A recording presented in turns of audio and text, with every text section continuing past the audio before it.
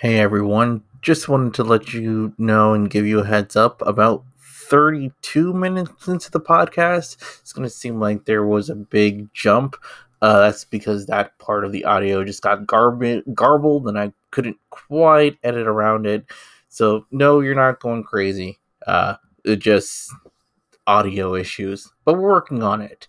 But with that out of the way, enjoy the show, and if you want to help us grow, please follow us over at Twitter at Sequelize It. We're trying to grow that little community and get your feedback.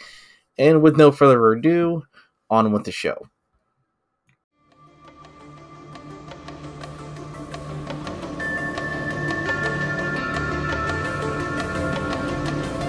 Hello, everybody, and welcome back to Sequelize It, a movie rewatch podcast. My name is KC, and if you've been listening along, or if you're just joining us for the first time, we are going through all the movies in the Skywalker saga from Star Wars. And joining me on this episode are... Hello, I am your Fox Pen Backlash Bullseyeing Womprats in my T-86. I am No Chris Alive, Sequelize It's Mastodon of the Monotone. And this week we are going to be talking about Rogue One, a Star Wars story. The first, I guess, not mainline entry in Star Wars. The first one that doesn't directly have to do with anyone, with the last name Skywalker, essentially. It had a budget of around $265 million, and it made a box office of $1.056 billion. Compare that to Solo, which the movie cost more to make and didn't make all that money back, I don't think. Yeah. And then it also has an 84% score on Rotten Tomatoes. And an 86% audience score on Rotten Tomatoes. So a pretty well-received, pretty successful initial outing for this movie. Which for the most part, I think I agree with. This was a really good one and a fun one to watch after watching like 4 movies that I had big issues with.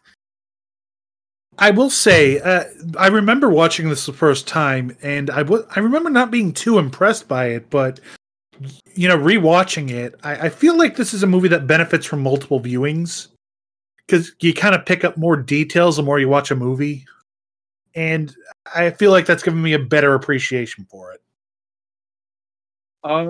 As far as I'm concerned, yeah, this was the most comfortable watch I've had thus far. This is the first time I've seen this flick, and talking to some people after I watch it, and one person made a point that like I'll get into when it applies, but this is easily in some parts the prettiest Star Wars movie. But from a narrative standpoint, also, it's just very simple. Like, make no mistake, this is another prequel, and there's really no reason for it to exist. Like, it's completely pointless, but with that said, structurally, like character arc wise, it's simplistic and I think it succeeds. Yeah, I find that it doesn't really have a reason to exist, but I think it gives itself lots of excuses to exist by having a lot of clever callbacks, but it really having a lot more to do with the characters than the other comparing this with Solo, which is supposed to be an origin story for the character of Han Solo.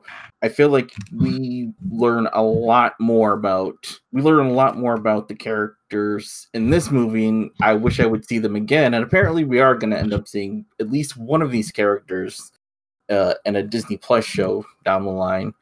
But I think just one character that, like, in retrospect, I really don't care about seeing, and probably all these tertiary characters that show up in like boardrooms and just act as like temporary antagonists for the main characters. So I'm not really looking forward to that, but yeah, if I have time on my hands, which I most likely will. I think if I was going to describe this as a wrestling match, I would say that this is like Road Warrior Animal and Heidenreich versus Eminem, where they win the tag titles and they come out at No Mercy and it's big fanfare and you think, wow, this is going to be a great big tag team. And then they just lose and you never hear from them again. That is a deep cut. Yeah, I figured you were going to do like a Meltzer star rating kind of thing and been like 3.5 stars. And by the way, in case anyone wants to know, and I'm sure nobody does, fuck Dave. But yeah, that reference, never would have thought Eminem would be mentioned. You come in with that deep 2004, 2005 SmackDown cut. At any rate, let's just jump right into the movie. Well, before we jump into the movie, this week, I think it was Backlash that pointed out the trailers to this movie and how it's interesting watching the trailers because, yeah, trailers are kind of meant to misdirect, but if you go back and watch both the teaser and you watch the trailer for Rogue One, it's like the movie is supposed to be about something completely and utterly different. Like, not even hinting a little bit about what the movie is supposed to be about. Yeah, much like Solo, this movie apparently had a lot of behind-the-scenes problems. They're not quite as well-spoken as what happened with Solo, but apparently they threw out like an entire draft of a script after they started filming, which is why there's so much extra footage. Which is usually that level of rewrites is a bad sign for a movie, but again, I think I really like this movie, so I think what they did here was actually worked, and the story that they told here actually worked. I would like to see what the original script was like, just to see if the characters are, just to see if the story is supposed to be more like what was in the trailers than what ended up being on film. Because what ended up being on film is I really liked. Yeah. So there was one moment. I'm not sure when we're gonna get to it because it's been a few days, but once we do, like, I wonder if that was a fully fleshed out scene, but it's presented in a different way. But either way, we should probably get started. Yeah. So our movie opens with the text a long time ago in a galaxy far, far away, but we don't actually get any opening crawl material. Again, unlike Solo, which did the opening crawl without doing the opening crawl, this one just sort of jumps right into the narrative, which I personally liked because it just felt like they weren't trying to waste your time. It's like they're trusting their audience to be able to get what's happening. Like, you could take the opening text from Solo and it doesn't add anything, and in fact, the characters that they reference in that movie, freaking, you never see her again after the first 5 minutes of the movie. Yeah. And I think I'm going to wind up making a lot of references to Solo in this, but I think that's fair. Yeah, just because they are movies that were kind of made in broadly the same vein of trying to tell some kind of prequel story. And again, we'll get into it as we go on, but I think this one does a better job of justifying its own existence than Solo does. This one, I feel like, adds more to the canon and adds more to the lore of Star Wars. I think you're better for having seen Rogue One than not having seen Rogue One. You can skip Solo because it's not essential viewing. This isn't necessarily essential viewing, but it will kind of explain the stakes of A New Hope a little bit more. Yeah, or at least that's the way I took it. I agree. I know what you're talking about. Yeah. We are on. I don't even think do they say what planet this is? According to Wikipedia, it's the planet Lamu, where Director Krennic arrives to take Jalen Erso, who is apparently a defected Imperial scientist who is helping the Empire develop the Death Star. He is hiding on this planet, and he is found. He lives there with his daughter, Jin, and his wife, Lyra. And essentially, this opening part of the movie kind of why Jin kind of has a connection to the larger story at hand. It introduces us to the character of Saw Gerrera. And yeah, what did... No, not Guerrero. It's not the late great Eddie Guerrero's daughter. No, that's Saul Guerrero, not Saw Gerrera. This one is not married to Aiden English. No. We're gonna have a hard time with this, aren't we? I mean, I feel like week by week, I'm just like, whatever. I'm just letting the wrestling references come out, and if they don't work, I'll just cut it out in editing. Yeah. Regardless, no, Casey, you explained that pretty well. Essentially, Galen Erso tries to bluff Kennick that his wife is dead, but his ruse is quickly found out. Kennick makes him go with them, or else he will. Or wait, actually, does he kill Lyra? He does, yeah. But it's because she shoots him. Yeah. Right. So basically, also, I want to point something out. The stormtroopers that are with him are called Death Troopers. Cue the classic clip, "Are we the baddies?" Yeah. Yeah. I mean, Lyra did. I mean, essentially, what Krennic was offering them was, and it's probably. I think I have a note here that says that Krennic is a smarmy dickhole, and I love it. Mm-hmm. He's an opportunist. Yeah. I don't know. I just really dug the character. Maybe it's just that I like heels, I guess. But his kind of smarmy offer, and you know that if he takes them, as soon as Erso is done with the Death Star, you know that they're gonna fucking die.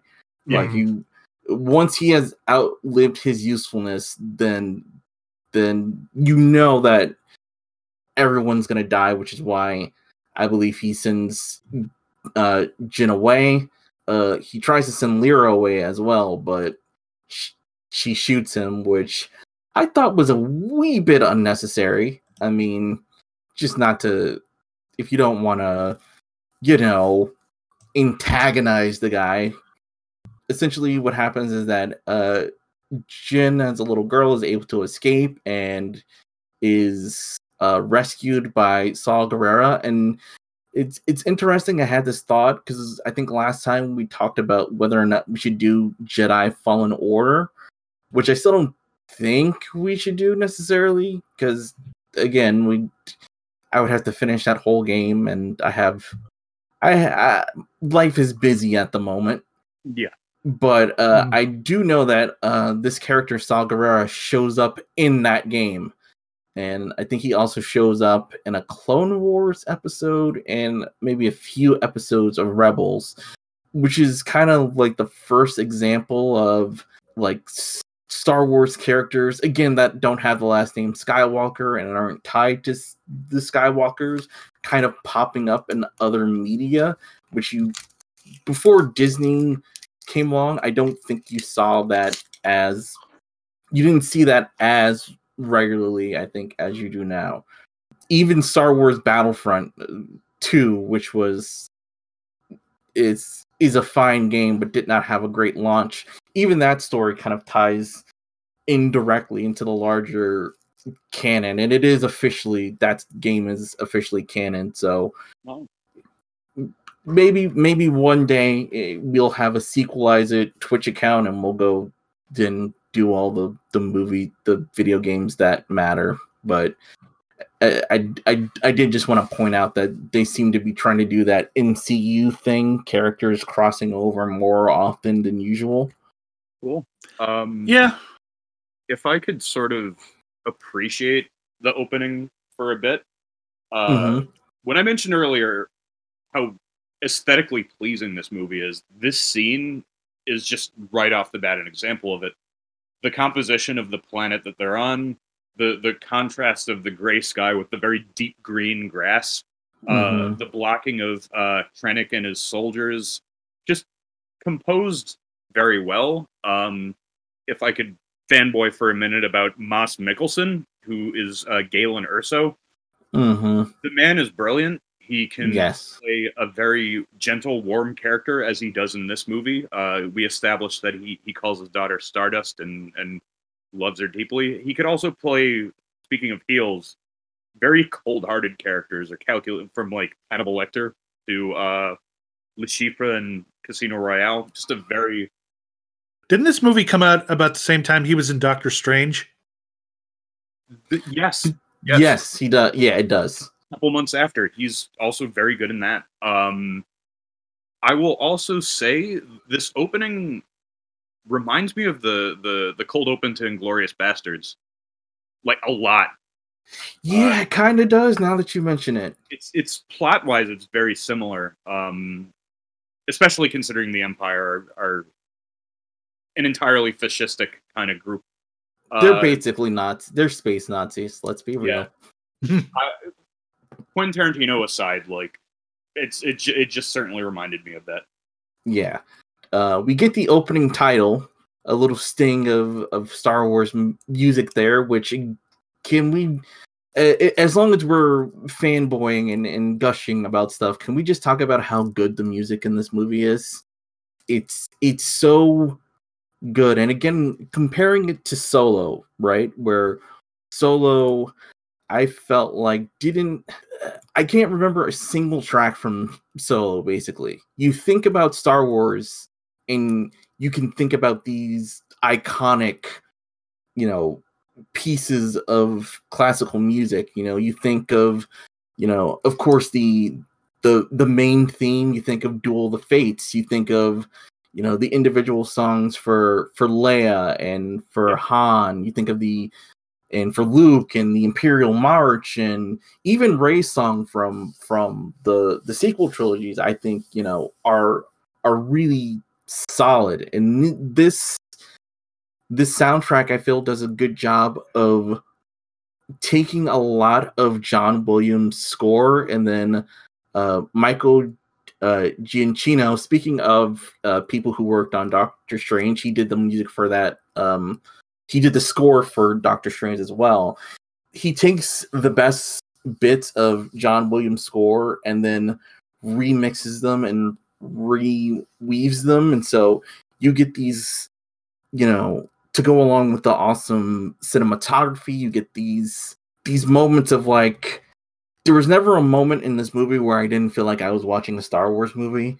And I definitely had those moments when I was watching Solo. Oh, I can think of one later on, but we'll get to it. Yeah. The only music that I liked in Solo was the Enfys Nest leitmotif. And that's just because it stood out during that, like, otherwise pretty boring train heist scene. And as it turned out, as I said in the previous podcast, there's a reason why it stood out, because it less than sort of like an opposition to the characters. But not to completely disagree, I didn't remember this music as much, but as far as I was concerned, it was functional. Like, it worked okay. You know what it kind of reminded me of?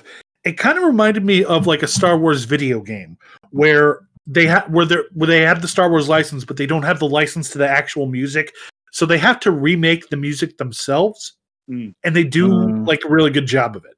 Bouncing back to the movie, we jump ahead 15 years. And we see Cassian Andor, I think that's his name, or am I getting it backwards? Cassian Andor. Yeah, Cassian Andor meets with I forget the guy's name, but he meets with someone who essentially tells him of a cargo pilot who's defecting from the Empire, who reveals that the Empire is building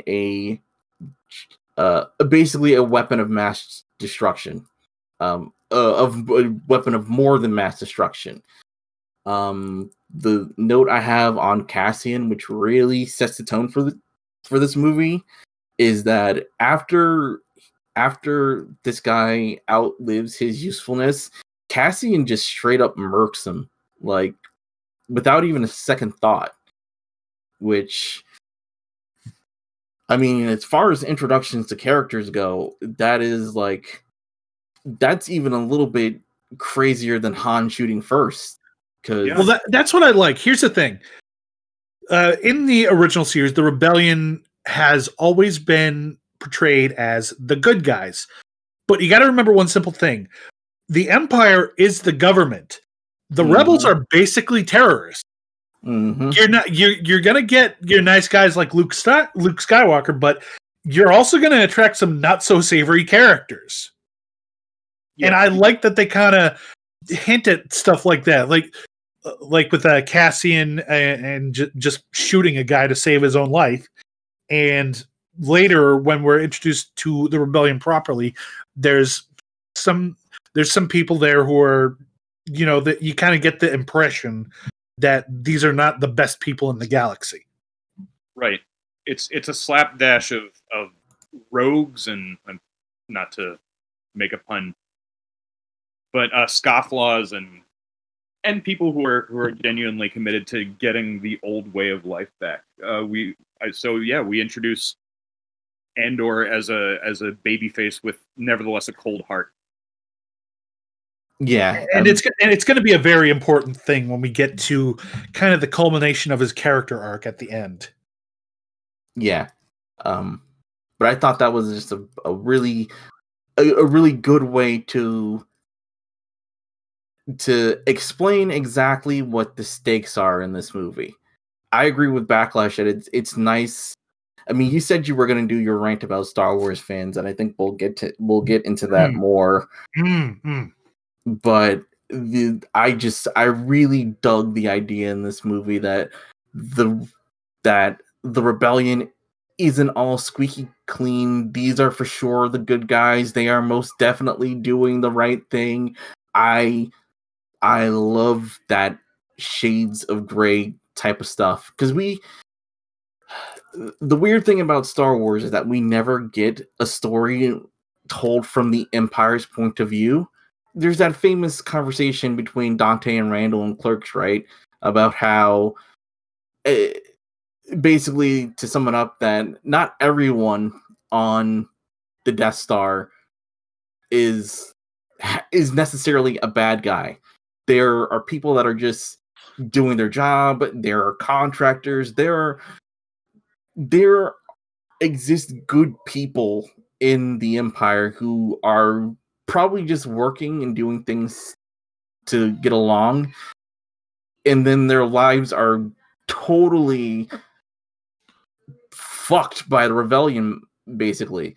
Like, that's a side of the story we don't really get. We get bits and pieces of it here, and I wish that, I mean, God knows that they're probably not going to do it now, or they might just decide fuck it, because they don't give a shit what Star Wars fans say anymore, because they pretty much destroy. Well, I say Star Wars fans, but they're not really fans. But I guess we'll get into that later. But to your point about the sort of untold members of the Empire, that's kind of the central conceit of this character in terms of Galen Erso, because he is the one that gives that Empire pilot the details about the super weapon that they're building. Yeah. The guy who is delivering that message is Bodhi Rook, who travels to the planet Jedha, where he is basically kidnapped and taken to see Saw, as played by Forrest Whitaker, which I couldn't figure out if I liked his like Forrest Whitaker, obviously amazing actor, but there was something about his acting in this particular movie that just, I don't know, just didn't quite gel. I don't know what direction he got, or maybe it was because of the rewrites or whatever, but I felt like his character was a little bit weird. I think the character was a bit weird. In some cases, it plays into the whole idea of the rebels having sort of like a militant slant, Mm-hmm. but they don't give us enough of him. It's almost like a similar issue in Episode 2 with Obi-Wan and Anakin. You see that he raised Jin, but Yes. you don't really get a sense of like his gentler side until it's almost time for him to leave the stage. Yeah. I think the big criticism of this movie is there's a lot of really good, interesting characters who feel like they should have their own series. Yeah. I mean, I guess that's a good thing about a movie, that it makes people want to see these characters, because it means that they did a good job crafting them in the first place.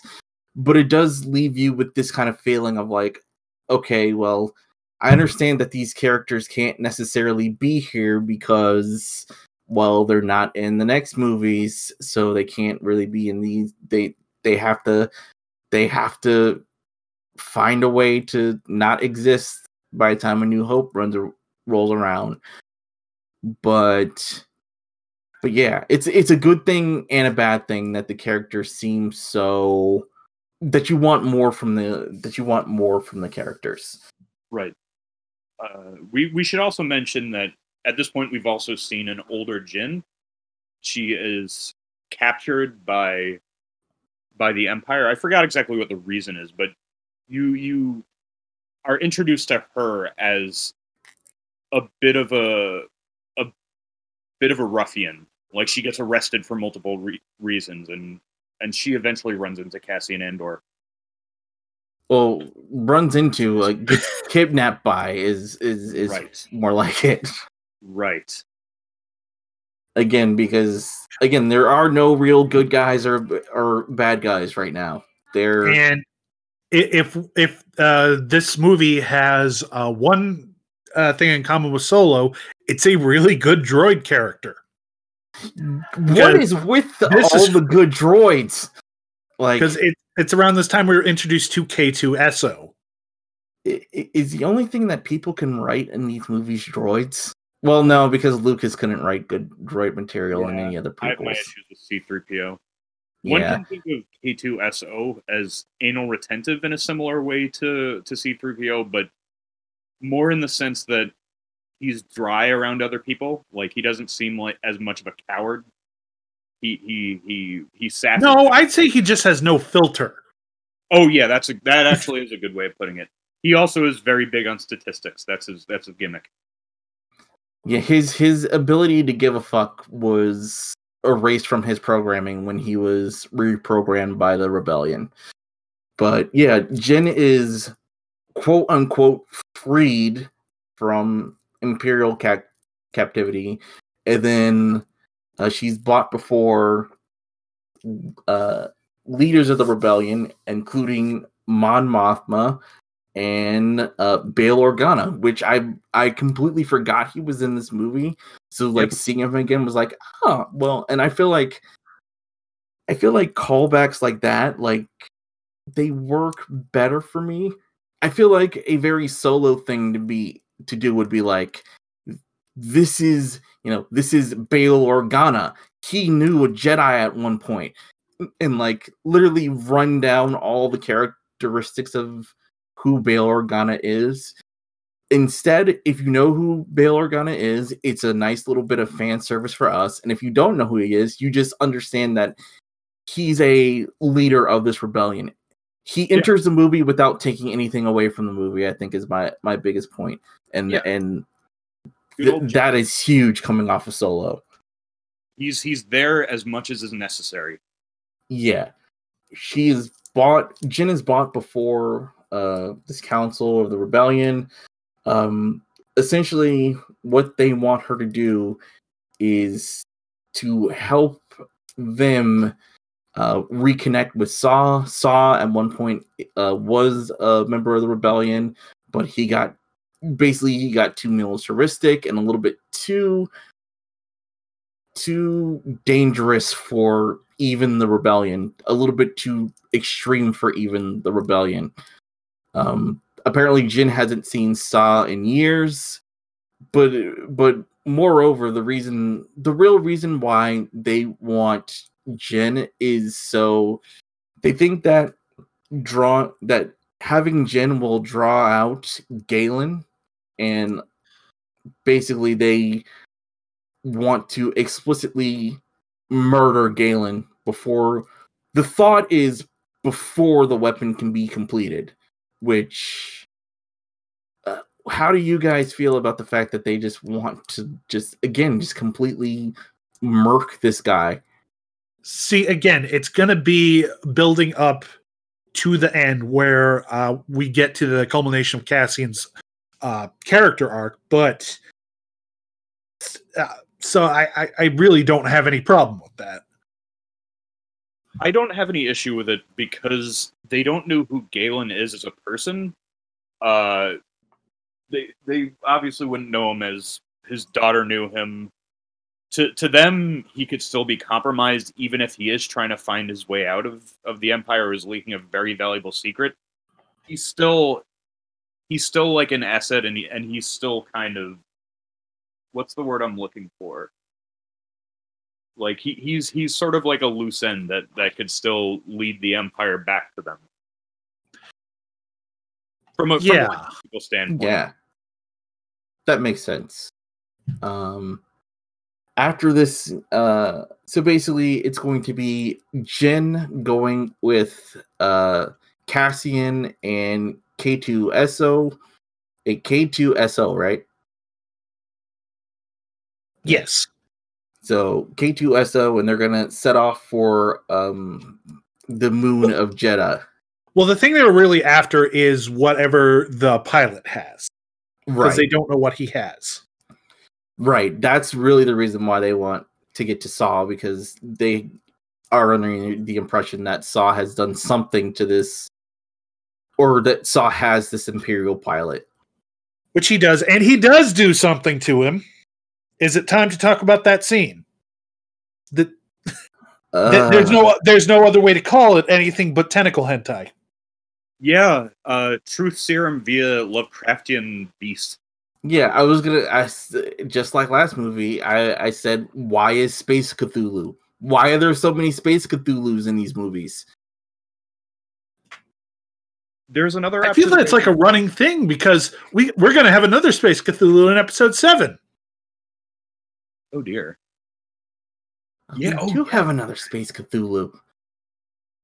Anyway, there's another characteristic that makes Saw Gerrera look threatening is he occasionally puffs on an oxygen mask. I don't know why this movie is reminding me of Dennis Hopper in Blue Velvet. Like, but just to make him seem more threatening. Like if he had said fuck. But it's just I don't know. It's maybe that's why I like this movie, because yeah, the DCEU, because it's not really actually a thing. They like to pretend it's a thing, but no, there's no consistency. Yeah, so if just to watch Shazam again, I'd be down for it. But then you could just watch Shazam and not have to, and just enjoy it for what it is. Yeah. Anyway, we have a sort of discussion between Krennic and Grand Moff Tarkin. Essentially, actually, no, he's not Grand Moff Tarkin in this movie. He's officially credited as Governor Tarkin. Governor? Yeah, I think the idea is he's supposed to get promoted between this movie and A New Hope. Kidding. Well, the essential relationship between Tarkin is that he is the one behind Krennic, and he's the one breathing down Krennic's neck, threatening his position in the Empire, unless he gets some sort of results. In their discussion, they mention the idea that the Senate might be backing the rebellion, and that's something that it might be a nitpick. It's one line, but the fact that the Senate still exists baffles me. Yeah, like the Emperor has been going power mad for how many years? And they're still trying to deal with it, and they've done nothing. I don't understand the logistics of the Senate backing the rebellion and how effectual that would be in a world where the Sith are reigning. Like, I don't think that there's a cover on them. Whatever. It's Yeah, I guess you could say that the Emperor still wants to work within like a very thinly veiled framework of democracy, and therefore he sort of keeps the Senate around, sort of as like plausible deniability. Like, we'll see, we're not a fascist dictatorship because see we still have votes on thing. Just last week, the Senate got to vote on what was going to be on the Death Star cafeteria menu. I mean, yeah. Well, I mean, I guess they have to have the Senate still because there's a line in A New Hope that says they've eliminated the Senate. It's a weird thing to kind of bring up the Senate, but you could sort of fill in the blanks and be like, okay, well, it technically exists here, and I think the overall point is that like the Death Star is the one thing that kind of really, really changes things, because essentially, again, the Emperor has a weapon of mass destruction, like 10 times a regular weapon of mass destruction. When the characters in this movie talk about it, when they talk about a planet killer, you can just see the dread on everybody's faces, like, oh shit, like a planet killer. Like, it's like this combination of like something that they can't fathom, but also something that they know is just a horrible, terribly bad news. To make like another video game comparison, it's on the level of anytime the titular Metal Gear comes up in Metal Gear or Metal Gear Solid. The very idea of its existence, or the idea that a certain group has access to it, is enough to frighten anyone, to give like anyone a sort of portent of doom on an emotional level. We flash to Jeddah, and basically Cassian is actually expecting to meet up with the pilot there. Do they know that he's been captured? Yes, they do.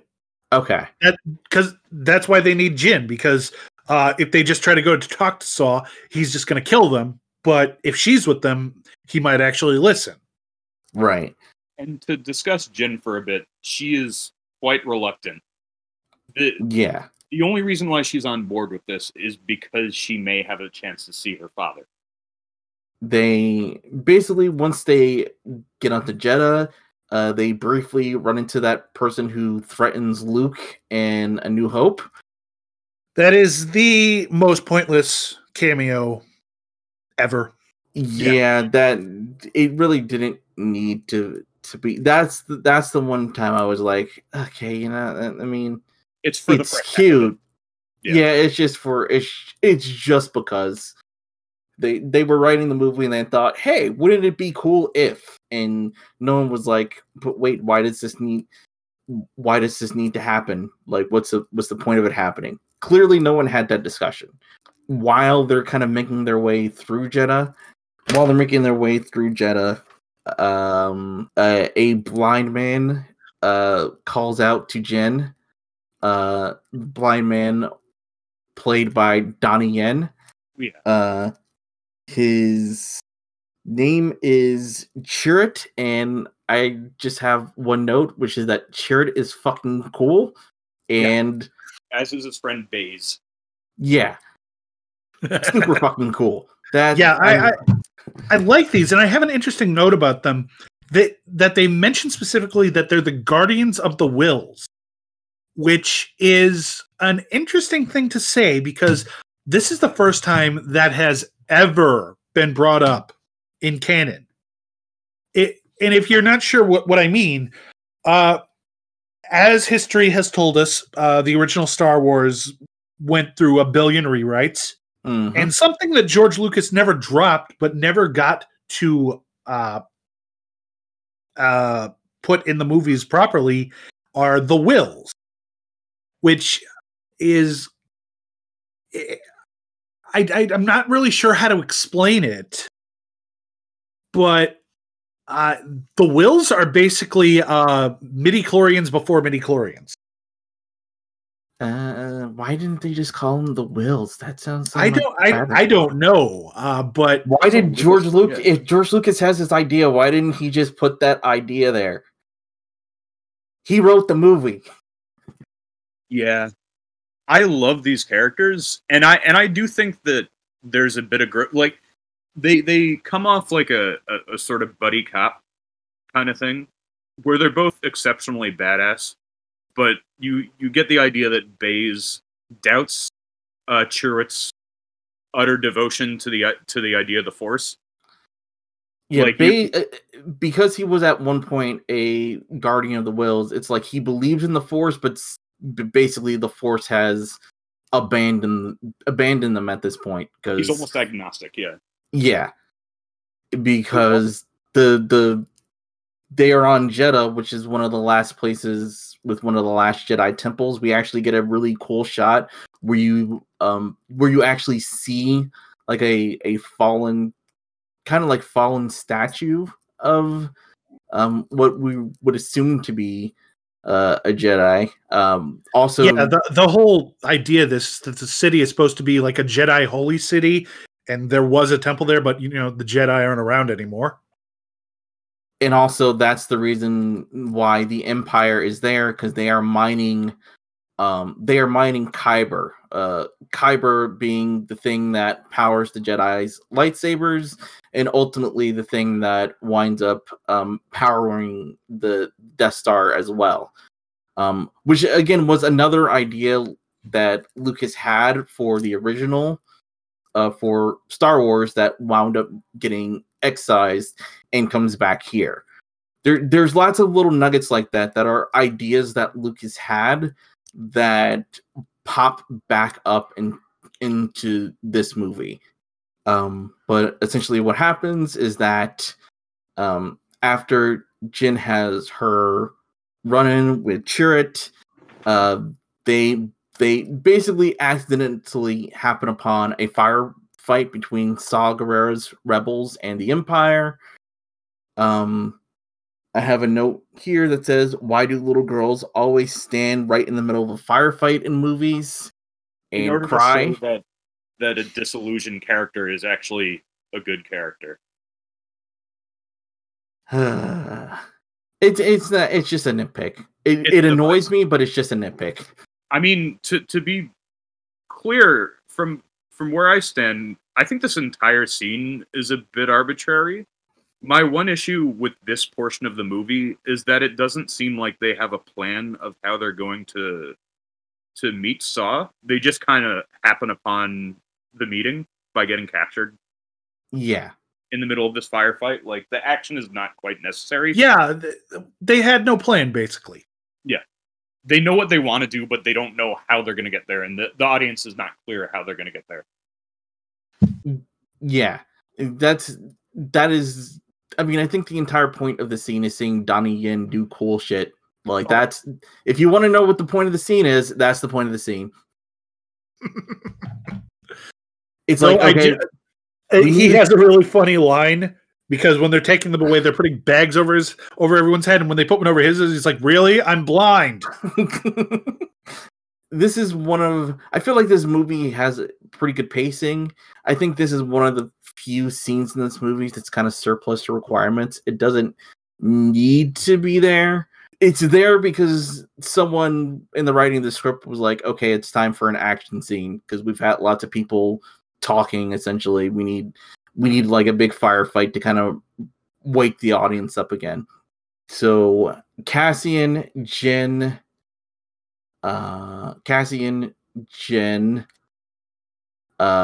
Baze, and Chirrut are all captured by Saw's group. Basically, Jyn finally does get to see Saw Gerrera, and I guess it's kind of weird because their relationship is a little bit underwritten. Like, we are supposed to get the impression that these two people have a deep bond, a deep relationship, a father-daughter type of relationship, but nothing really hints at that, except that they're telling. And again, maybe this is one of the things that happened with the script, but it is them literally just telling us how close they are instead of us seeing how close they are. Right. I'll also refer back to a scene around when we have the thing with Tarkin and Krennic. There's a flashback of Galen and Jyn, like their relationship. I think we repeat the whole Stardust thing, but just flashes, like a sort of flashback that she has. I almost wonder if that was a more fleshed out scene. I almost wonder if the prologue was meant to be a bit longer, like 30 minutes, establishing father-daughter relationship, and maybe even the same with Saw and Jyn, but that was cut. Yeah. But it is lost. That relationship is lost. Yeah, we're kind of just supposed to take the movie's word for it that these two people are very close, even though they're not really. They don't. I mean, I guess Saw does. He's initially very happy to see Jyn, but then he thinks that she's just there to maybe lay a trap for him or something like that. He says the line. It's a trap. Yeah. But eventually he does show Jyn what message the pilot had, which is basically Galen Erso pouring his heart out to his daughter, in what I think is a really kind of like, in credit to Mads, what could just be like kind of boring exposition has so much emotional weight, and you really feel his tiredness, but also his defiance.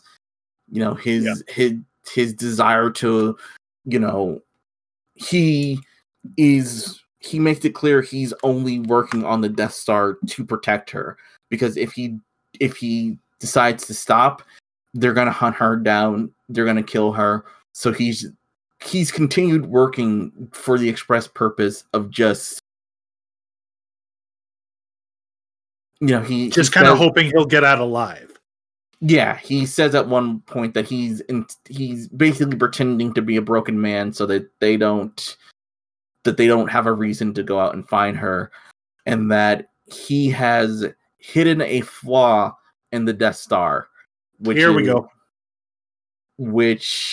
is the reactor module, which is a place so small that the Empire won't even begin to think that they're to go looking for an issue there, because why would they look for any issue? Someone save me, please. Yeah. Here. Let me talk about this. In A New Hope, it's kind of implied that when they get the Death Star plans, they kind of have to look them over kind of thoroughly to find any sort of weakness, and that. I don't know how big the hole is, but that tiny hole that leads to the reactor they decide that's their best shot. And now saying that he's designed a weakness, first of all, I don't buy it, because I'm not an expert in spacecraft reactors, and I'm not an expert in the explosion radius of photon torpedoes. Are those photons, or is that a Star Trek thing? I think it's an ion torpedo in Star Wars. Probably is. I know it doesn't matter. I'm sorry. It doesn't matter, but I imagine, take any standard reactor, hit it with a photon torpedo, it's going to blow up. I just imagine that. Yeah. Well, I found that this was their way of covering the nitpick from A New Hope, where it'd be like, why would the Empire design something like this with such a flaw? And it's like, oh, it was someone attempting to sabotage. That it's a bit of a retcon, but I think, in a sense, like, it gives some amount of justification to this prequel. It basically exists for every CinemaSins fan who's like, plot hole ding, why is this hole here? Right. That's basically the entire point of this movie. on the level of narrative, on the level of characterization, it marks a turning point for Jin. Yeah. Where she witnesses like how broken down her father was, and even as broken down as he was, he still managed to stick it to them and do something in essence for her. Like whether he knew that she was gonna sort of go down the path of telling everyone or exploiting this or whatever. It's, I feel, an effective part of her character arc, because it makes her go from disillusioned and aloof to ultimately a part of this rebellion. Yeah. And again, Mads really carries this scene, which again could just be a terribly boring exposition just for the sake of exposition, but his sort of wariness, but also his strength kind of comes through in the performance. And I feel like Felicity Jones, who plays Jin, does a great job in her reaction to seeing this. It's for the nitpick that we can say about how it doesn't really have any justification. Despite that nitpick, I still found this to be like a very good, like, moving scene between, this father and daughter, and kind of setting Jin on a better path than just being kind of, an everyday wanton criminal. She is now a fully fledged member of the rebellion. It was also kind of cute that Galen's big flaw in the beginning of the movie was that he's a shitty liar, and he explains over the transmission that he learned to lie for his own benefit and for the adverse benefit of the Empire. Right. And so basically what's happening is not above Jedha, but near Jedha, essentially to test the weapon's capability. Krennic and Tarkin are going to test the weapon on Jedha City. Did I say that twice? I don't remember. Okay, so yeah, they're going to test the wedding. What is wrong with me? Yeah, so Cassian and Jin decide to get married right there. Luckily for them, Saw is ordained as a minister, and they are basically in the ruins of a Jedi temple, so it is kind of like a church. And okay. Yeah, basically we get to see a display of just what, not even the scariest thing about, and the good thing about this movie is that it shows that even like a tenth of the Death Star's strength is just completely and utterly devastating. Right. And we actually get to see what the Death Star kind of does, because we don't really get to see from a planetary level how the Death Star is able to do this.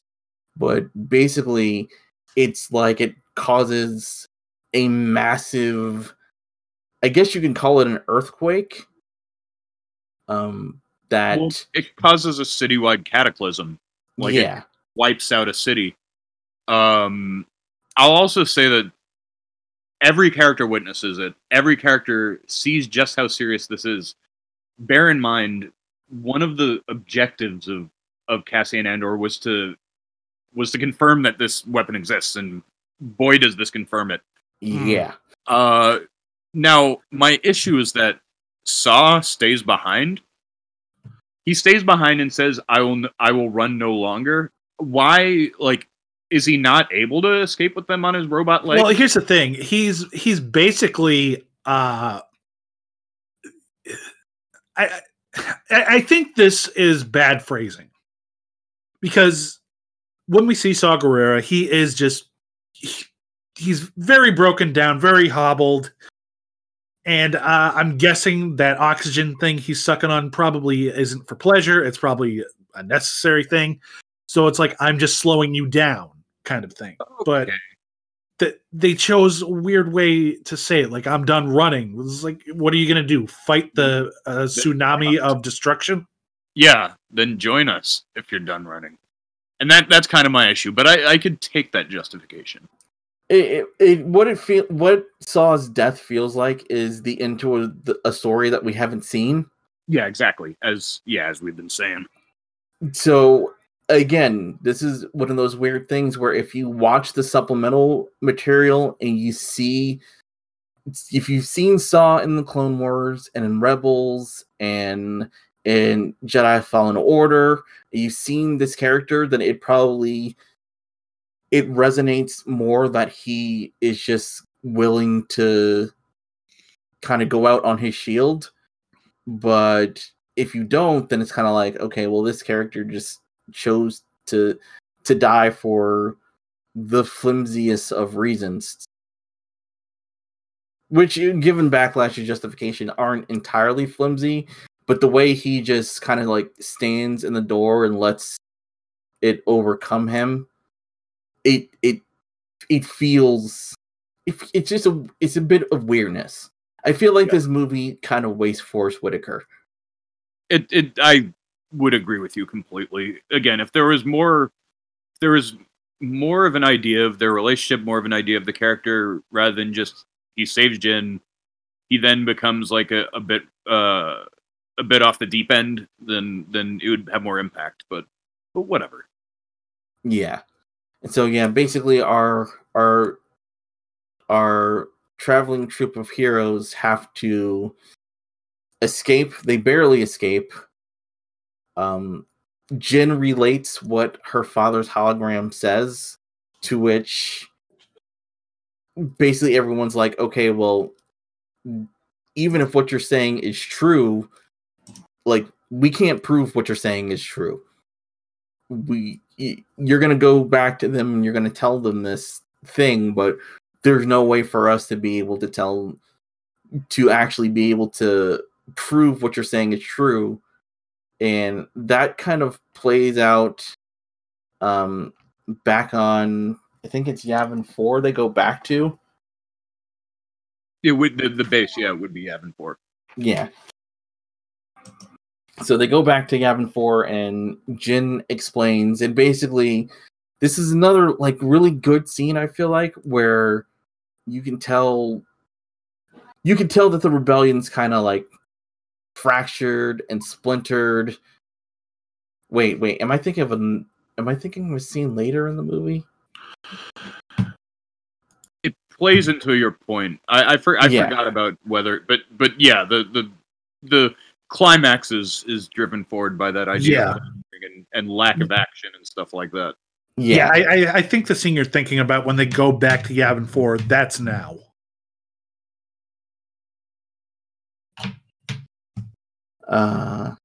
Then we do get to see we also get to see a little bit more of the interplay between Krennic and Tarkin, who it's very clearly like seeming to angle for taking control of Krennic's work. Yeah, that's kind of the driving force, because Krennic has basically been overseeing the Death Star construction, and now Tarkin's just going to swoop in and take all the credit. Mm-hmm. And naturally you wouldn't be happy with that. Yeah, not at all. But essentially Krennic decides he's going to follow them. I think after this they're gonna have I was thinking of a scene later in the movie. So what our little rebellion is going to do is that they're going to head to Edu, where they believe that Galen is. Well, no, wait, we have the scene on Yavin 4 first. No, I don't think we have the scene on Yavin 4, do we? Yeah. Sorry, I'm looking at the story summary. No. You were right. Yeah, Cassian sends a coded message back to the Alliance saying that Jedha has been destroyed and that he knows that Galen is on Edu. Then Draven basically tells him, yeah, if you get a shot at Galen Erso, you take it, no matter what. That brings them to Yadu. Thunderstorm Planet. Yeah, which, to be perfectly honest, I thought like there was a lot of very deep blues. I thought this was another example of the movie being very aesthetically deliberate, and it's the mood of it, from the color of the planet, the rain going on. It reflects a pretty decent turning point for a couple of the characters. Mm-hmm. You get to see Jin's purpose towards the rebellion bubbling. You get to see Andor, the tension of like his decision. And one point that I'll make, especially compared to Solo, this scene deals in a lot of darkness, but a lot of darkness where you could nevertheless yet have like decent comprehension of what's going on. Unlike Solo, where the cinematography is absolute mud. It's just terrible. Scenes you never know. I feel like what movies have to do, specifically movies that have CG, is that they have to like establish the geography of where everything is, right? And so you have to be able to see exactly where everything is. And once you see where everything is, then it becomes a lot easier as a viewer of the movie to understand, okay, they're here, they're doing this, you know, this rock formation is here, and you know, in a lot of bad action movies, they just don't give a shit, and they're trying to shoot it in the cheapest, least effective, not the least effective way, but they're usually trying to shoot it in the cheapest way.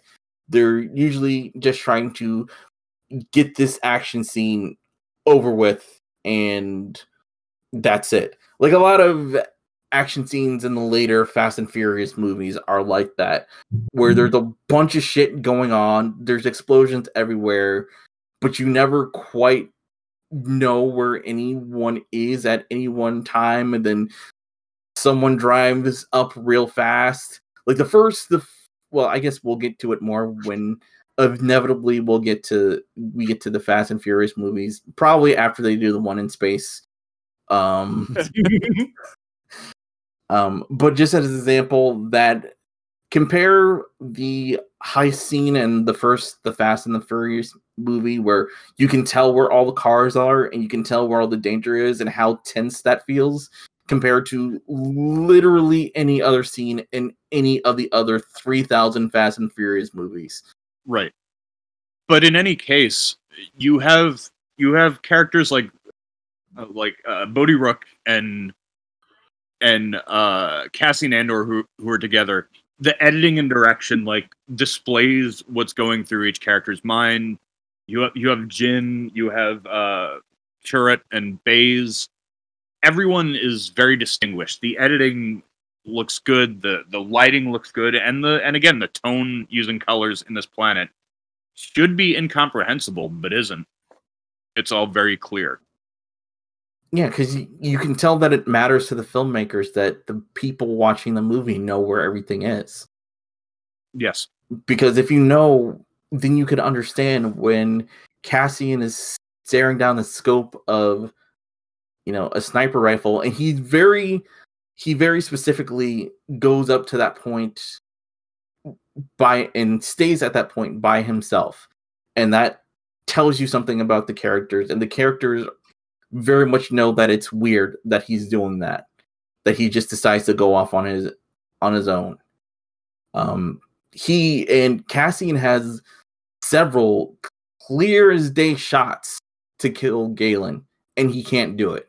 Where he has him in his sights, he has him in his scopes, and he can't quite pull the trigger, which tells you a lot about his character. And I think he is inferring from Jin that her father is not just this terrible person. He's laid a trap. So can a person that has laid a trap in the Death Star really be pure evil? And again, it just plays on those shades of gray where it's like, okay, well, I thought everybody in the Empire was just a bad guy, a person to be killed, and maybe I'm wrong about that, which plays so much into the sequel trilogy, which, again, that's going to be like a 4-hour episode. I feel like I'm going to have to make it into parts or something. Yeah. And in the meantime, you have Jin, who is rushing towards the confrontation between Krennic and her father, because K2SO reveals that Andor's weapon was set to snipe. She immediately, like, they had established prior that they need to trust each other if they're going to work with each other, and this is her. Instead of confronting Andor, she's just going to go right into the conflict and try to rescue her father herself, which shows her resolve. That was hinted at when she rescued the child earlier. It's an effective scene. Yeah. Essentially, Krennic has everyone at the facility at Eadu come out and stand on the platform, and he essentially threatens to kill everyone if the person who basically leaked information to the rebels does not come forward. Before they can fire, Galen steps forward and says that it was him, which doesn't matter because Krennic has everyone killed anyways. Meanwhile, the rebels have... I forget why the rebels decide to send a squadron to Eadu, but basically shit goes bad. The rebels bomb the platform, which, once again, it's like I hate to keep kicking this horse, but again, it makes it very clear that, like, the rebellion is not necessarily all it's cracked up to be if they're just showing up and blindly firing at any Empire's target, right? Yeah. Well, they were there specifically to kill Galen. Right. I mean, should Andor fail, then, like, they would have to take it into their own hands. But it's just, again, it's very... I don't know. It gives me a certain opinion of the rebellion where, on the one hand, I understand why they are doing the things that they are doing. It is life or death. But on the other hand, it does challenge this squeaky clean notion of who they are and what they stand for and all that other crap that alleged fans say is what really matters and why Disney can't make Star Wars movies anymore, because apparently the real fans of these movies don't ever like to think about anything outside of the Luke Skywalker just killing everything that's in his pattern, that's in his path, because he's fucking Superman and nothing else matters. They just want to watch their movie and never have to think about anything else at all, ever. I think it's time. Let's talk about Star Wars fans. Okay, let's do it. You're a Star Wars fan. You like the Star Wars. You like the Star Wars a lot, but you didn't like the prequels because they were dumb. So Disney's going to make a new Star Wars. Oh, okay, Disney, you're going to make a new Star Wars. Don't change too much because I don't like things that are different, but you have to include different things. Only you can't change all that much. But remember, you have to be different because you can't just shove the same shit down our throats. But don't change so much. Make sure things stay the same. But it also has to be kind of different and make sure it stays the same. And that is. Oh my God! This must be the most stressful job in the world. No wonder. Yeah. You're damned if you do. You're damned if you don't. You're even more damned if you're a person of color and you're cast in one of these roles, let alone given a fucking prominent role. Which Heaven forbid you don't have a penis. Yeah, we'll discuss at length Mm. 4 podcasts later.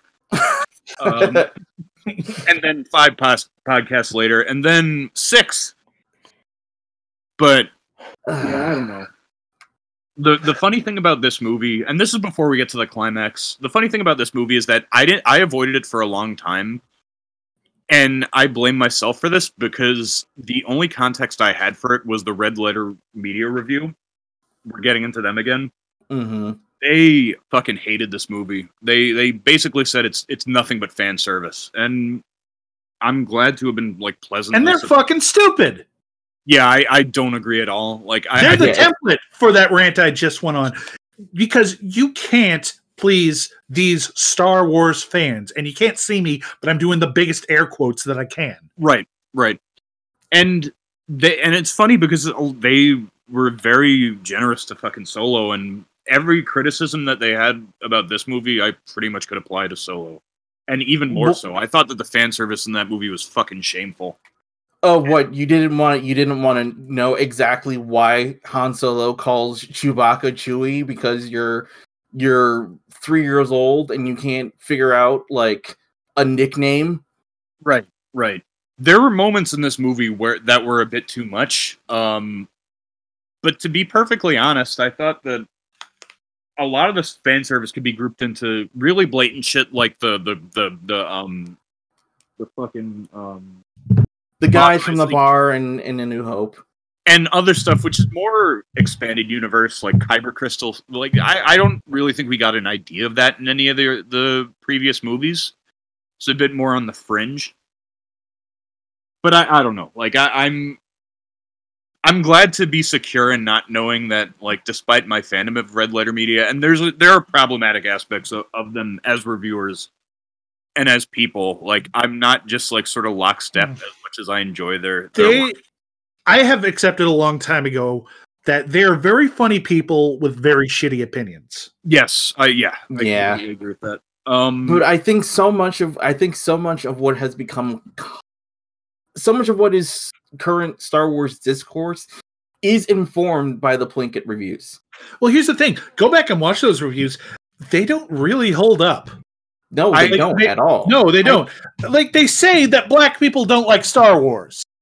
Yeah. Well, I mean, that's like the one thing where defenders will say, "Oh, that's just satire." But no, it wasn't. They were arguing that black people don't like Star Wars, and that's why Samuel L. Jackson's in the movie. Which they're probably right to a degree that they wanted to nudge the demographic, but to just say black people don't like Star Wars. Yeah, it's a kind of like, I'm joking, but I'm serious. I think on the level of film, those reviews hold up. Like, on the level of film criticism and comparisons to what works and what doesn't, that's fine. But there's a lot of like terrible shit, like a lot of discoursey shit that just doesn't hold up. That has leaked its way into like the larger Star Wars fan base in general. Yes, the way I would compare it to almost like South Park, where people will look at a character like Cartman and be like, but the show portrays him as wrong. And I'm like, yeah, well, the show makes money off of it. You see his face on merchandise. These are still racist things that he's saying, homophobic, sexist, just for the fuck of it. And as much as the show could be moralistic about it, they still present him as a prominent character. It's the same thing with Red Letter Media. You never see him disclaim, like, any of the shitty takes that their fans would get as a result of watching their content, and that's my issue with them. Yeah, I mean, we're gonna have a lot of time for, especially when we get to the sequel trilogy, for how we feel about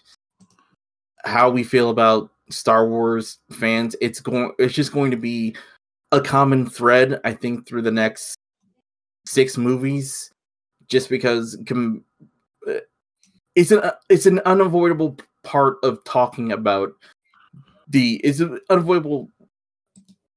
You just can't not talk about it. You can't not talk about the reaction to it, because it does, to a certain extent, take away from my fandom of the movies. It makes me not really want to call myself a Star Wars fan, but I am. I'm just not this kind of Star Wars fan.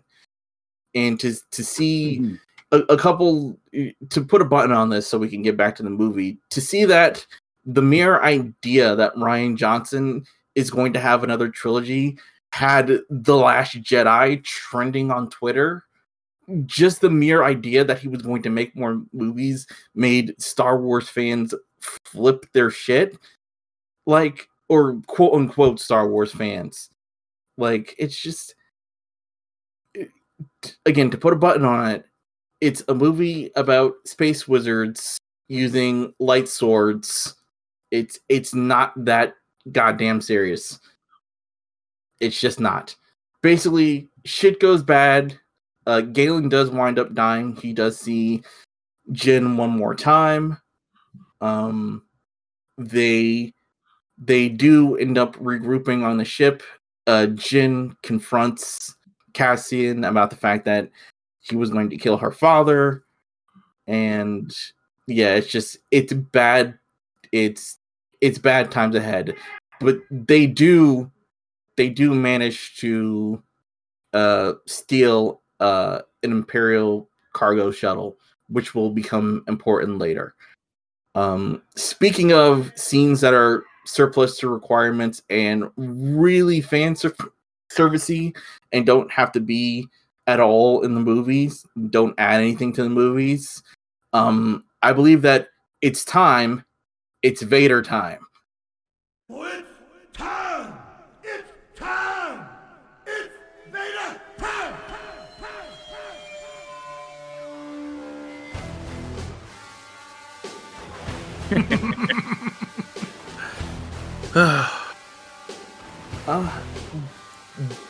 Why? Quick question. Why is he on Mustafar? Yeah, wouldn't Mustafar...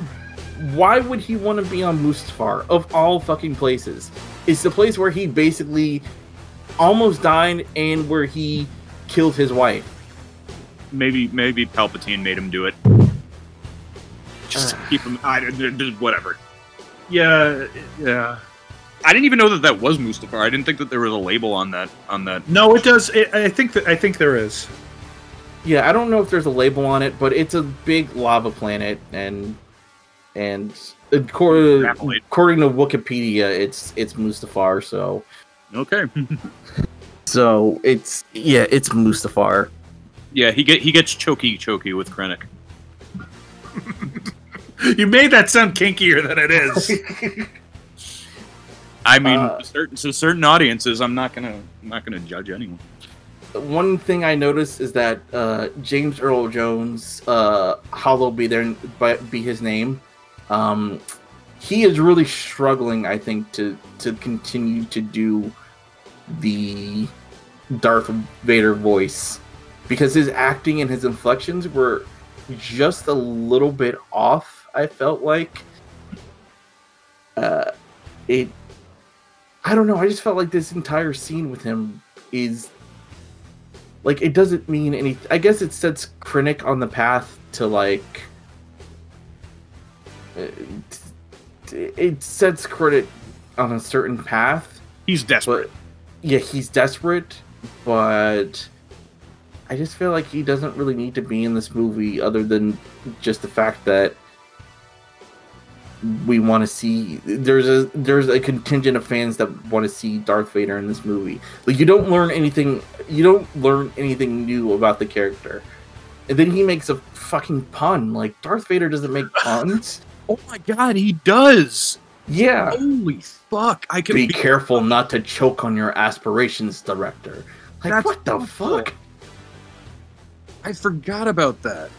Ugh. Yeah, this was a scene that was clearly put in the movie because someone or some producer was like, we gotta have a Darth Vader scene in this movie. You could excise this entire exchange from the movie. You could replace it with a scene where Krennic is basically threatened with Darth Vader, with getting confronted by Darth Vader, and you would lose literally nothing. That would honestly be even more frightening, just because we know what that represents. And we already know that Krennic's under pressure, so we don't need to assert it to this degree. Yeah, he's just in the movie just to be in the movie, which it's just unnecessary. It gets more unnecessary as as we get through the climax, but at any rate, we return back. This is the scene where we're talking on Yavin 4 that we were talking about Backlash, where there's a load of infighting and disagreement about exactly what the rebellion should do with this new knowledge of what's happening with the Death Star. Can I just say I know someone who really hates this scene because the whole idea is Jin giving a motivational speech to try and inspire people, and specifically the point that they used for the trailer was rebellions are built on hope, which is a line that's been said a couple times in the movie. Mm-hmm. And he got really, really mad. It's like, yeah, let's just hope the Empire away. That'll work. And I'm like, did you completely miss the point? Where like even the point is what choice do we have but to fight? Yeah, like the rebellion has two choices, which is to continue to fight or to basically fold and eventually be subjugated and wiped out. Like that, those are the two choices. There is no middle option in this case. You either fight or you become a slave or die. That's it. Right. The presence of Jimmy Smits again, I almost wonder if the parts of the rebellion that are like, no, we don't know what we can do. We don't want to go to Scarif. I wonder if that was a remnant of the sort of Senate and the Council being kind of ineffectual. Like a holdover of them sort of not doing anything as they were being like enveloped and engulfed by the eventual empire around them. But that's it. Sorry. Could be reading too much. I don't know. No, I think that's an interesting point to bring up because they are essentially a lot of these people were at one point senators. You can tell that they're not like on the ground kind of forces or anything, just based on what they're wearing. And many of them seem to be working for the rebellion in secret, which is one of the things that, it's not explained outright, but it's kind of inferred that these are still people that work in the Senate. I think they even mention at one point bringing it back. They mentioned something about the Senate. But yeah, this is kind of an example of the exact kind of infighting and squabbling that leads to the Empire becoming a thing again, especially if you watch the supplemental materials, Clone Wars in particular, about kind of what the Senate was doing and why Palpatine was able to acquire and amass so much power. But yeah, it's a really affecting scene that shows you just how fractured and splintered and not perfect the rebellion is. And I feel like that's what you need for good characters, right? You need superheroes can't be perfect. And you could argue whether or not the rebellion represents superheroes or not, but good guys without flaws are boring. Good guys who are good and that they're good is never questioned, and they are held up as beacons of virtue. That's boring.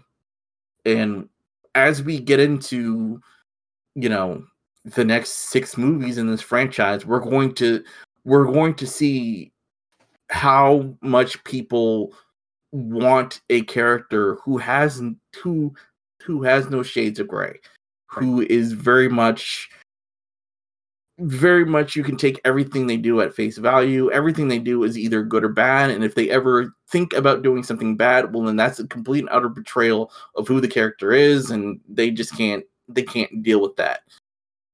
This is a more realistic scene. Like, how many people in our current government think that they're good people? Like, legit think they're good people, have no doubts that they're good people, but do bad things or do unhelpful things or gum up the works. Like, everyone is the hero of their own fucking story.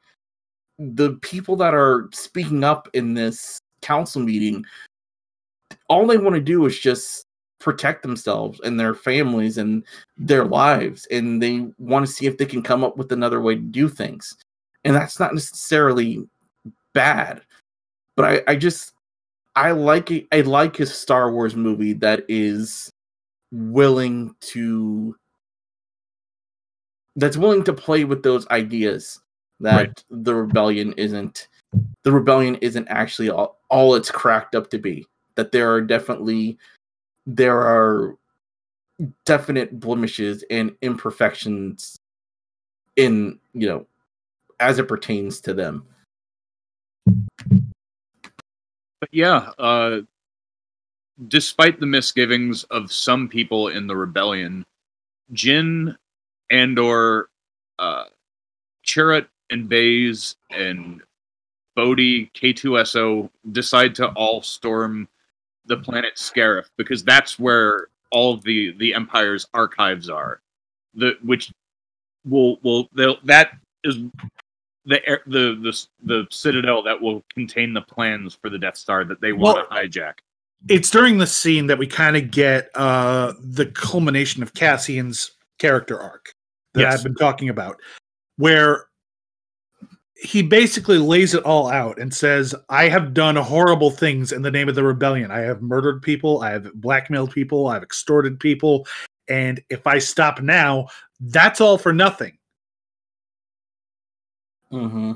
Right. He basically, he has done bad things, but he wants to do good. He hopes that the ends justify the means. Mm-hmm. And so they're able to scrounge up a crew of not that many people.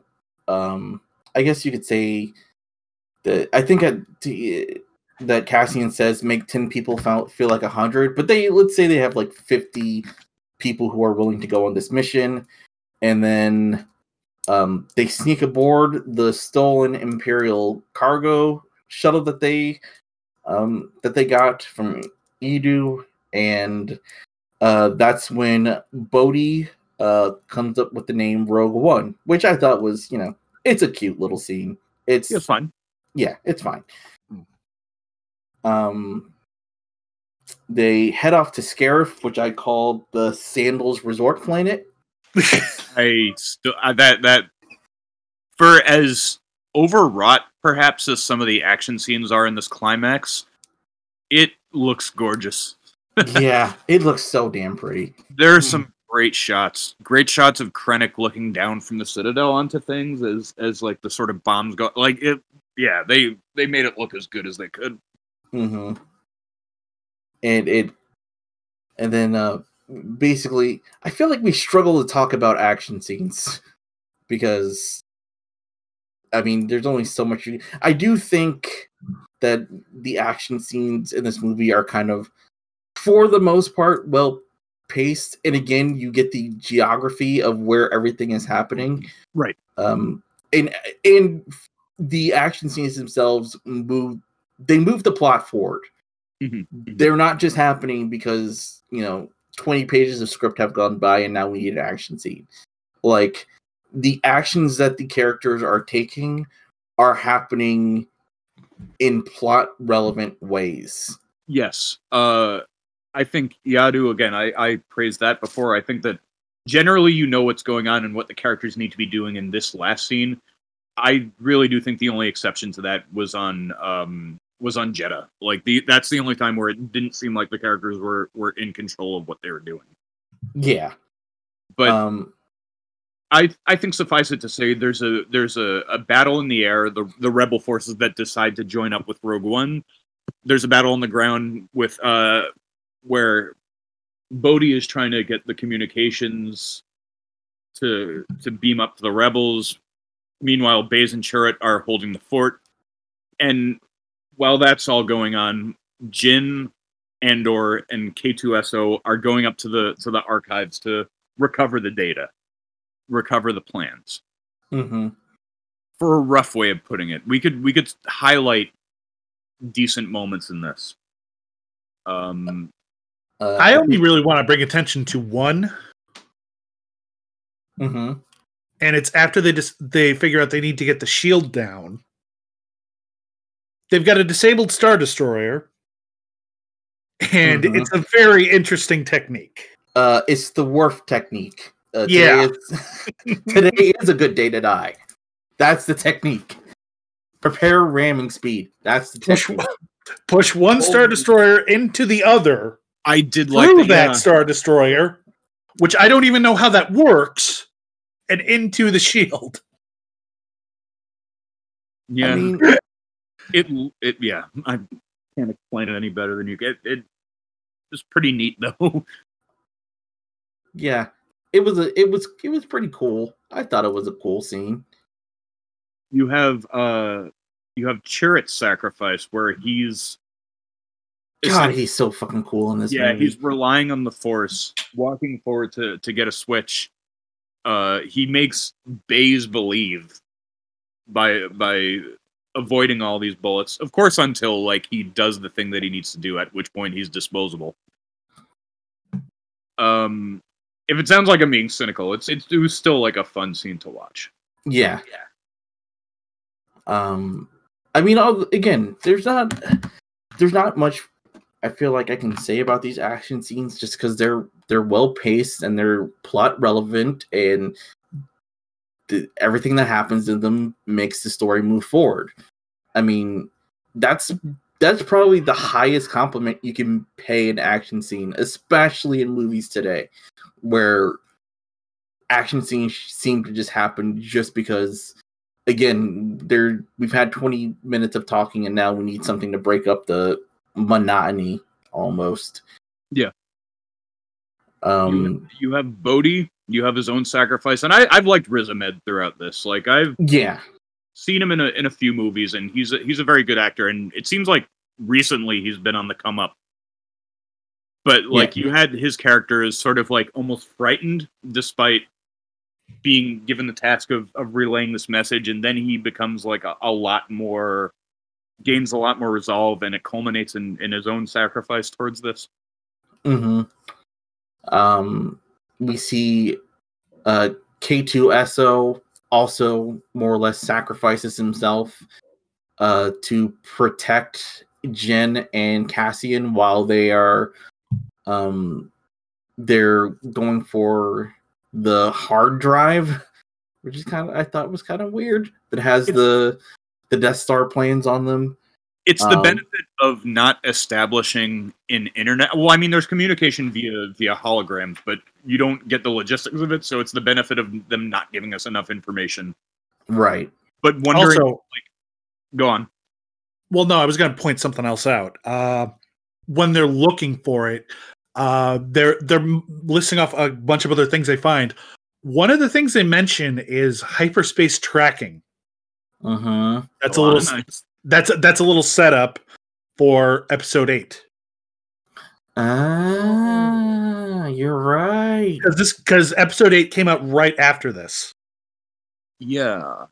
I think there are some other signal like references in the projects that they go through before they reach Stardust, which Jyn realizes what it is because her father coded it for her. But that would have been rough if she wasn't there. Yeah, and also they're essentially doing like a whole like claw game, like a UFO catcher kind of thing, just to ratchet up the tension and have like this big like Die Hard elevator kind of thing with Krennic. But be that as it may. Yeah. I think these scenes they're good scenes. we get Krennic basically, once he realizes what's going on, he basically goes down to the archives themselves with a couple stormtroopers. They're able to kill the stormtroopers, but Krennic shoots Cassian, and Jyn is still able to escape. She makes her way to the top of the tower, and pushes in the hard drive, I guess. Is confronted by Krennic, but then he has a very unceremonious death because fuck Krennic, even though he's awesome. Well, he doesn't even die here. We'll get a little bit more of him in a bit, which I actually really like. And then they're able to send the plans. And that's going to start to lead us to our climb. You can talk about the part that you like now, I think. What, the Star Destroyer? Which one? Where they take down the shield. That was a part I mentioned earlier. Oh, yeah. So we already talked about that. But yeah, essentially, Tarkin decides that he's just going to blow up Scarif, because why the hell not? Why leave a loose end? We once again see the destructive power of the Death Star. And it's that last shot of Krennic that I really like, where he just watches the Death Star approaching over the horizon and firing. And he's like, that's what you get. That's what you get. Voiced by his own petard, as you may say. Yeah, he has a look on his face like, oh, fuck.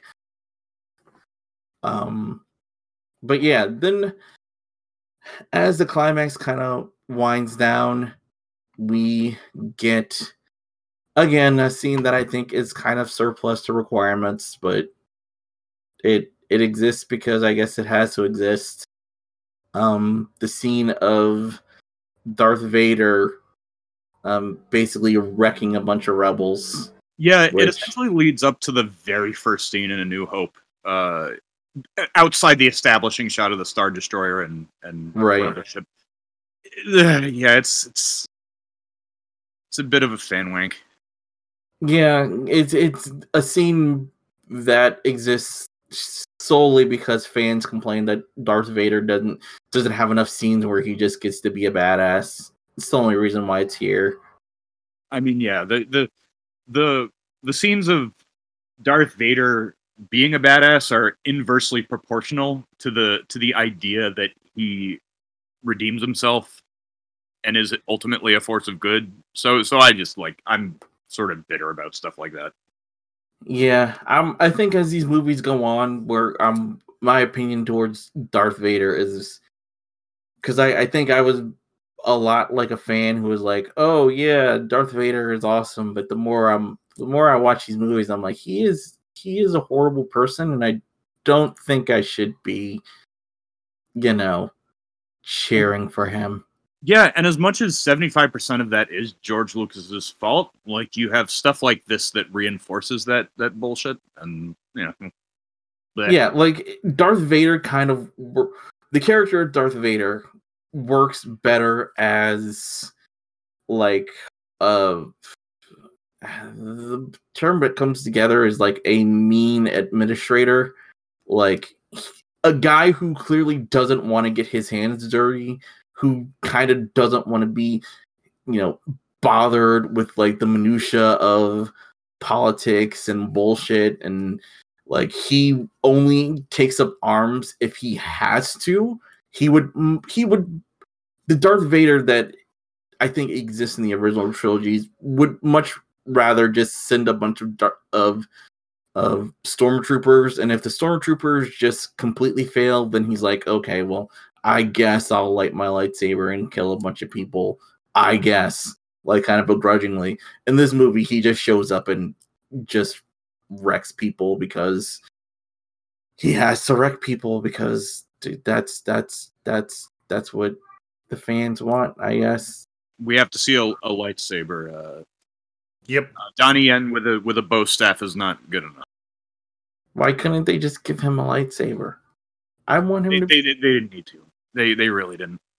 I know they didn't need to, but I wish they had, because they can how cool.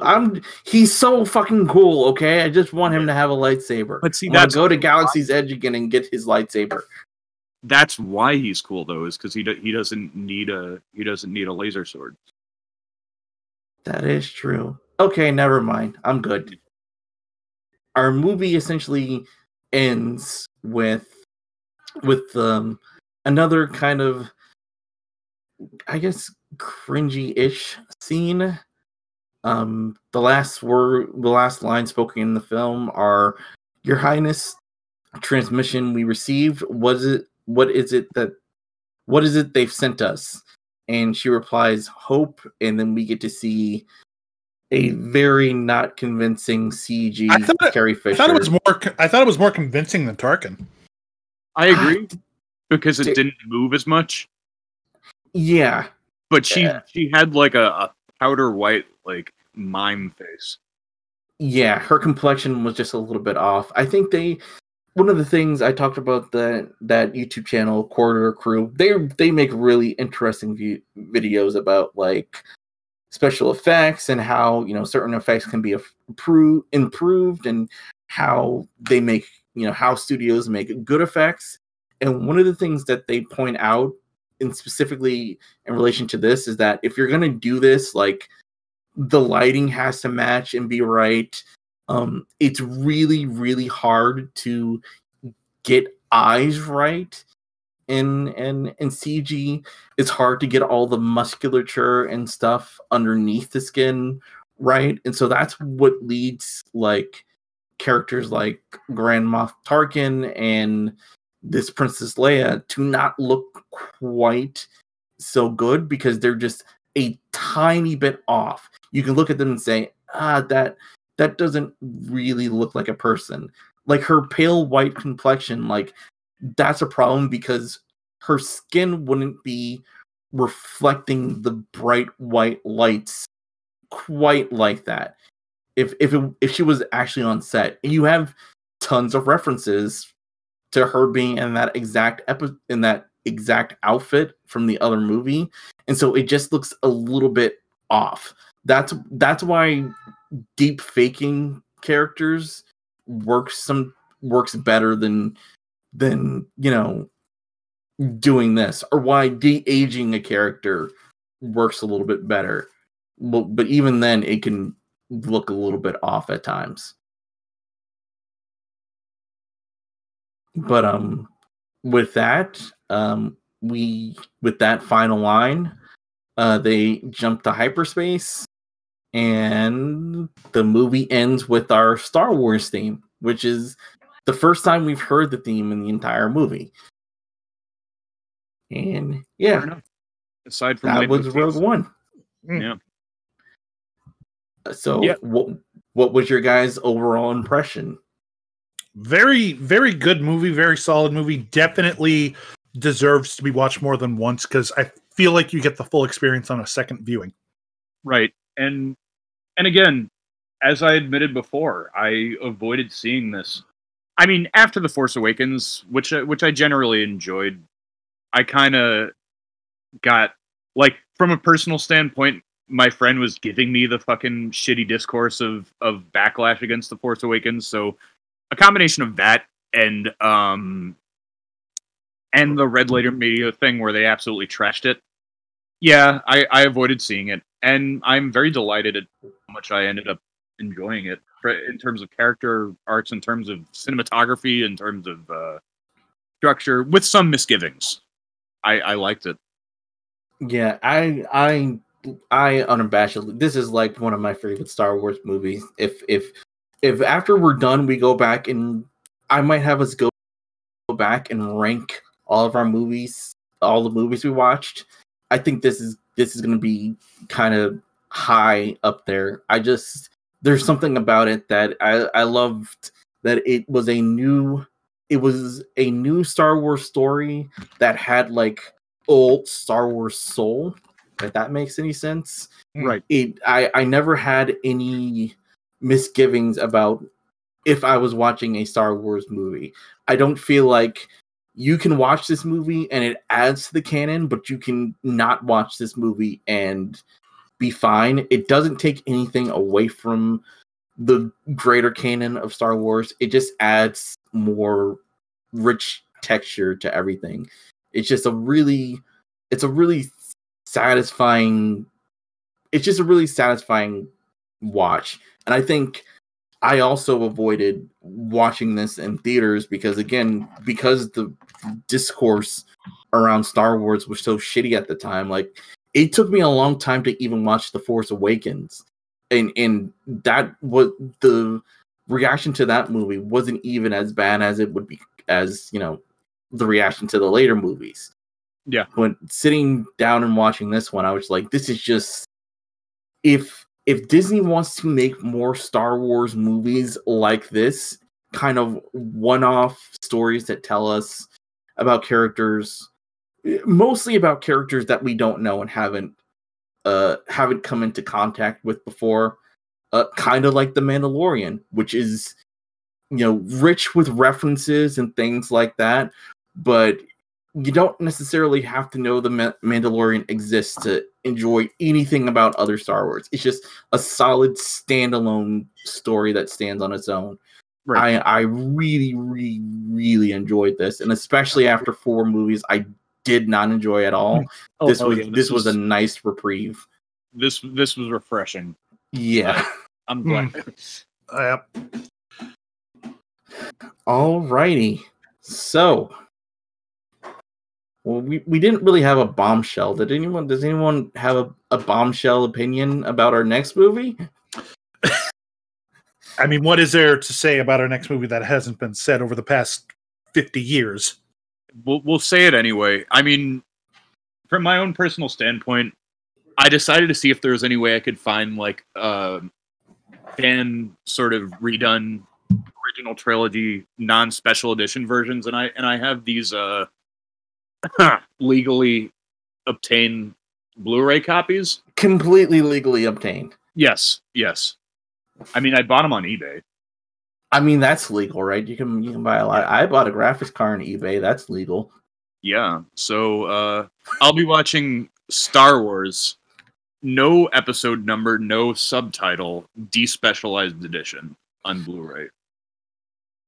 And I'm excited about that. I will be watching the Disney Plus version because I don't know where my Star Wars DVDs are. I had the 2006 re-releases, but I don't know where they went.